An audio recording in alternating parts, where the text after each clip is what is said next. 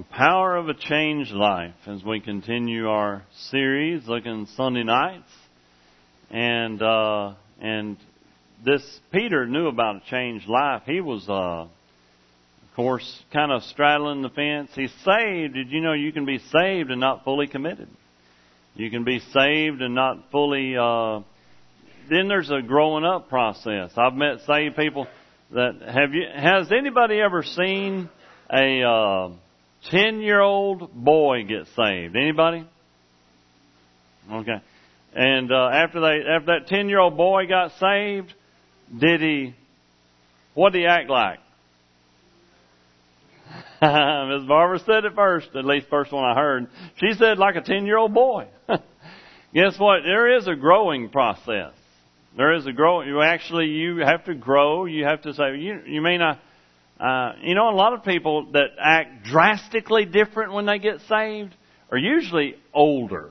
Like, in other words, they were, I've heard, and I love that old saying, I used to get drunk every night and slept with 1,000 women and then did this and did that. And then when I was 11 years old, I gave my heart to Christ.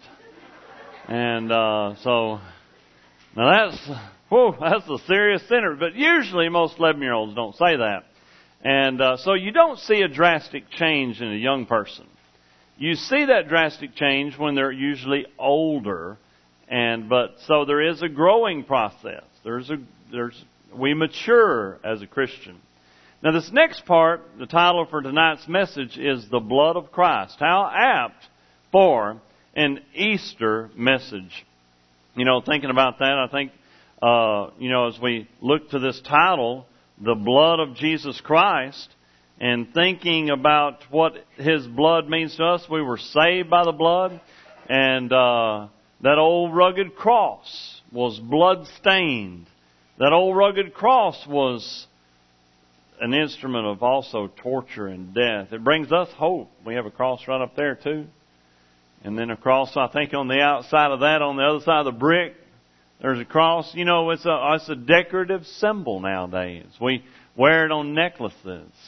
Had an interesting question asked to me the other day, and I cannot recall who asked me. They were asked me a question about was there a meaning, some jewelry had a sideways cross on it, and it's just a new way to wear the cross, and I looked it up. There's no really any hidden meaning. Matter of fact, you could take it and use it as a witnessing tool. It's not derogatory in any mean. It has no other symbolism. I think it's just somebody took the idea and said, well, let's hang it sideways. But did you know Jesus bore the cross sideways? He carried it. He carried the cross. And matter of fact, when He told His disciples, He looked at them, if any man will come after me, let him take up his cross and follow me. That's the way you would use it as a witnessing tool. Say, why don't you have a cross sideways on you? Well, Jesus died on it. It's now empty, and now I have to bear my cross. And somebody said one time, they said, I have to bear my cross. It's my spouse right there. I have to bear them every day. No, don't say that to them. You get in trouble if you do that. But literally, spiritually, we bear it says Matthew 16:24. If any man will come after me and follow me, let him take up his cross, deny himself, and follow me. And so we're going to take off in verse 17 in 1 Peter chapter 1, verse 17, and looking at God's Word. And it says here, before I read verse 17, let me just do a quick little review. And some of y'all may have an outlined Ryrie Bible like mine, and it says that 13 through 16 is talking about being holy. And it is. Did you know it's talking about being separate? We do need to, whenever we grow up and live a changed life, we do need to be separate. We need to act differently than the world. And so Peter continues this thought as we head toward the blood. We look at verse 17, and if you call on the Father, who without respect of persons judgeth according to every man's work, pass the time of your sojourning, your living here, in fear. Now listen, if I'm going to live a holy life the way the previous verses state, I need to realize that one day, why would I pass the time of my sojourning, my living here on earth in fear? Because I'm going to give an account one day. And guess what? Had Peter ever messed up in his life? Oh man, he had a list of things. There was a list of stuff he had messed up in. So he's really saying, you know what? I'm trying to do right now because I know I've messed up in the past. I need to live in fear. You know, and I think you have a holy fear. I know I feared, it's kind of like Brother Denby was sharing about his whoopings from his mama. and I was, that's the way I respected my mom and my dad, because I knew there probably would be pain involved. If I disobeyed, there would be pain involved. Then it goes on to say, and he changes here. Now, somebody actually said, and I looked at it, there's a bunch of semicolons, all these are in the original language, and there's no period. Verse 17 through 21 is just really a long sentence. And even in the Greek.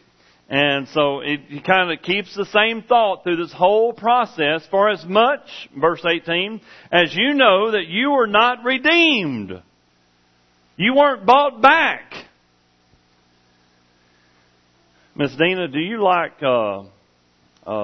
coupons that say 50% off? How about 90% off? Oh yeah. You like those kind of coupons? But if you got a coupon that says 90% off, how do you use it? You got a piece of paper that says 90% off. How does it work? Okay, so you can leave the coupon laying on your cabinet and you can go to the store and just say, I want 90% off. You have to present it. Oh, so you got to do that. And so, guess what? That's called redeeming a coupon. So, we weren't redeemed we had to present something. Actually, Jesus presented it. It was already paid for. Okay? And He redeemed us. For we were not redeemed with corruptible things as silver and gold. So we weren't bought with money. Did y'all know that? Remember that first picture? He didn't get up there and say, let me write a check. Remember on the cross, He didn't write a check. We weren't redeemed with silver and gold from your vain conversation. And remember, if you have a King James Bible, vain means empty and conversation means manner of life. Your empty living. Received by tradition from where? Your fathers or your ancestors. What is that referencing to? And it could be referencing all the old Judaism and all the Judean laws, but actually it means that, matter of fact, when Paul, I think Paul wrote the book of Hebrews, when he wrote that, he said the blood of bulls and goats has never saved anybody. And we weren't redeemed with the blood. That was all in faith. It says, did y'all know how was Abraham saved? Y'all know why he was saved? He's saved by faith.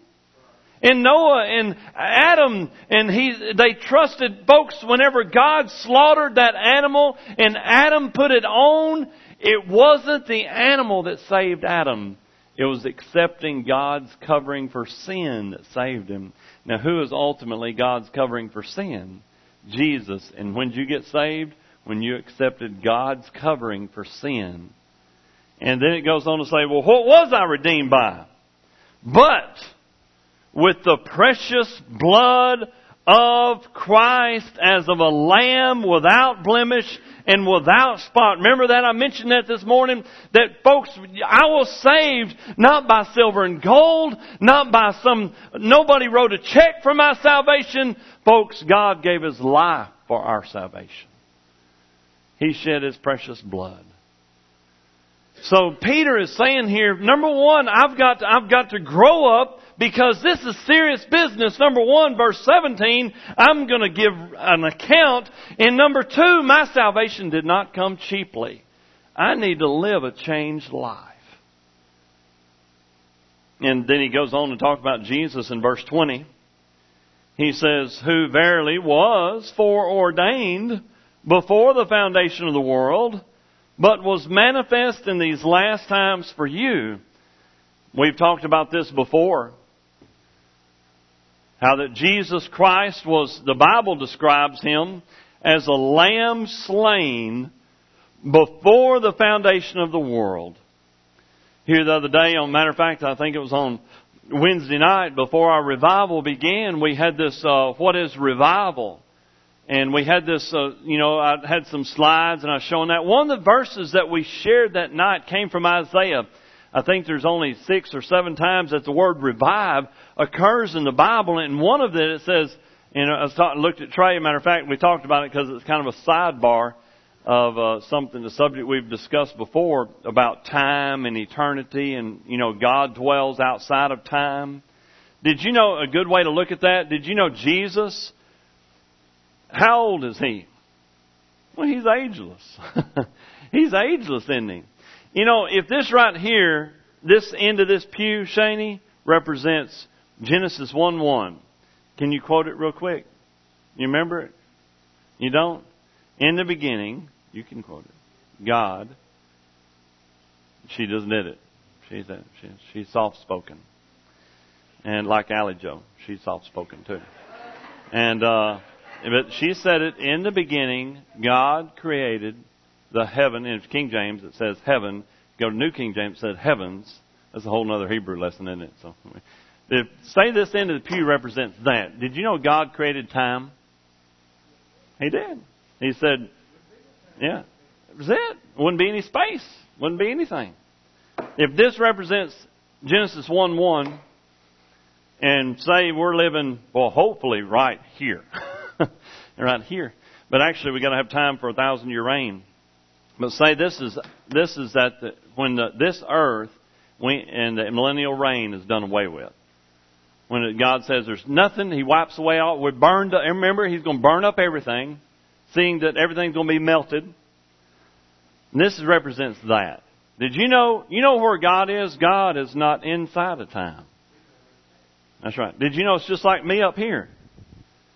Did you know He can see from there to there all at once? That's how come He knows.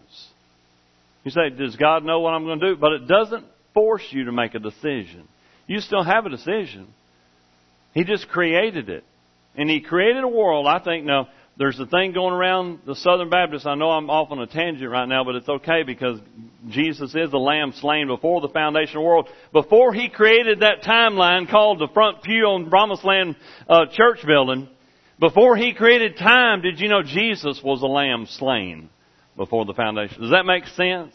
Before Genesis 1:1, Jesus was a lamb slain. I'm going to create the world, and I'm going to create lots of animals, and I'm going to create people, and I know they're going to mess up, and I've already got a plan.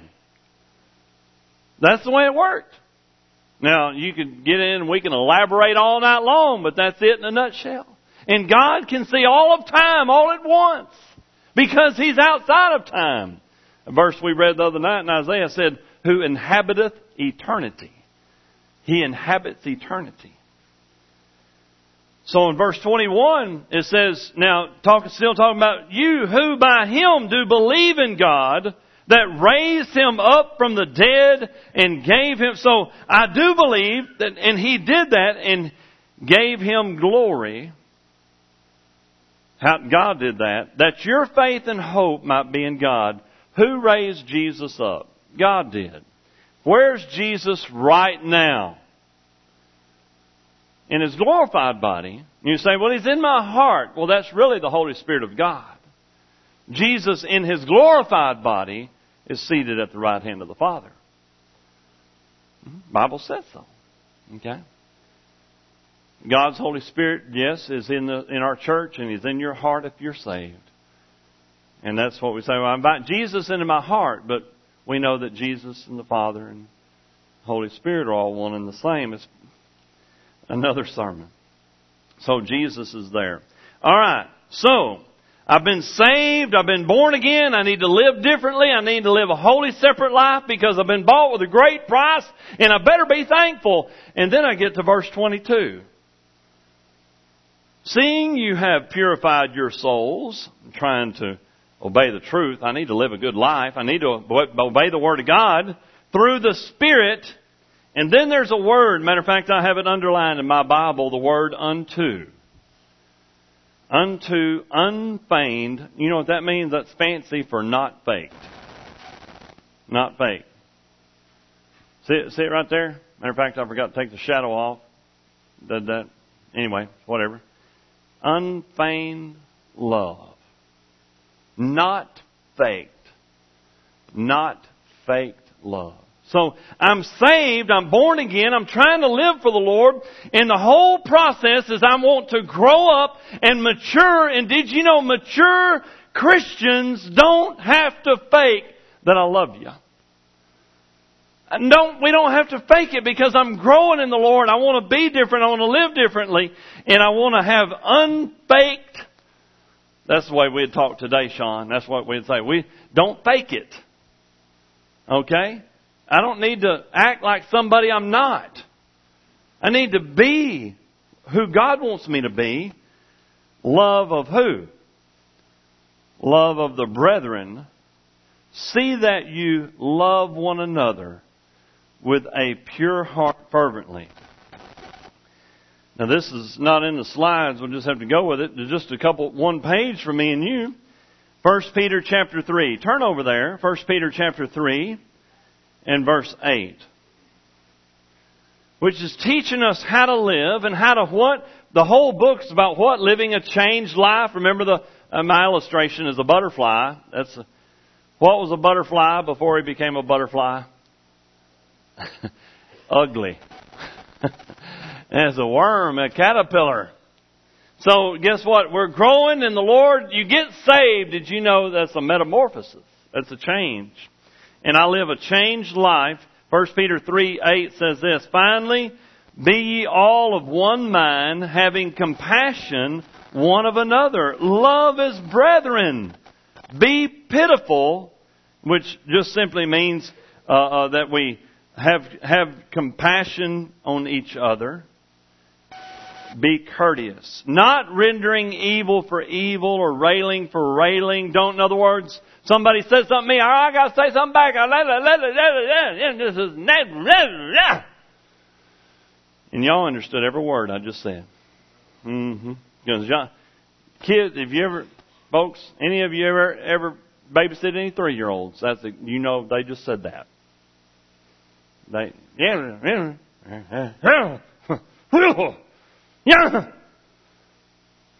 And then if you got a dog, you say, get on out of here! Or you might say that to your kids, I don't know. But that, not rendering evil for evil, railing for railing, but contrariwise, blessing, knowing that you are thereunto called, that you should inherit a blessing. Back to our text. So, I'm loving each other, verse 23, being born again, not of corruptible seed, but of incorruptible. I've been born again. I've been changed. Not talking about the flesh, and that means corruptible seed. But I've been born again of incorruptible by the word of God, which liveth and abideth forever. Let's just talk about the word of God, which liveth and abideth forever. Did y'all know God's word is forever? It's forever. The word of God abides forever. It says this in verse 24, For all flesh is of grass, and all the glory of man is the flower of grass, and the grass withereth, and the flower thereof fadeth away. In other words, everything you and I do is going to be temporary. But y'all know what? You know what you do that matters in eternity? Anything based on this book. That's the only thing that'll last in eternity. And then, very last verse that we'll deal with, or I have a verse later after 25, but out of 1 Peter. But the word of God, the word of the Lord endureth forever. And this is the word which by the gospel is preached unto you. Y'all see this phrase? And this is the word which by the gospel. The word there, number one, the very first time in verse 25 it says, but the word of God endureth forever. And the second time, and this is the word, it's talking about Jesus. It's talking about Jesus. The word of God abides forever. Let's head to John chapter 1, verse 14.